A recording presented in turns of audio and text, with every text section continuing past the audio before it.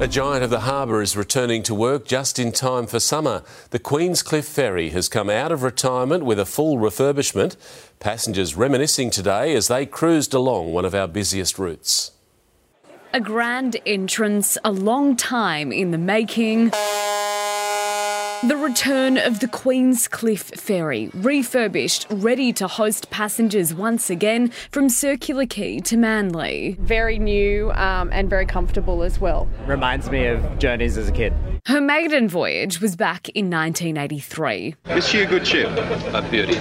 But the ship retired 2 years ago, replaced by the problem-plagued Emerald-class fleet. I'm so pleased that they've brought back the big ferry. Sitting on dry dock, the vessel's engine was refitted, seats recovered, more than 4,000 litres of paint were used during the restoration process, a price tag of $12.6 million.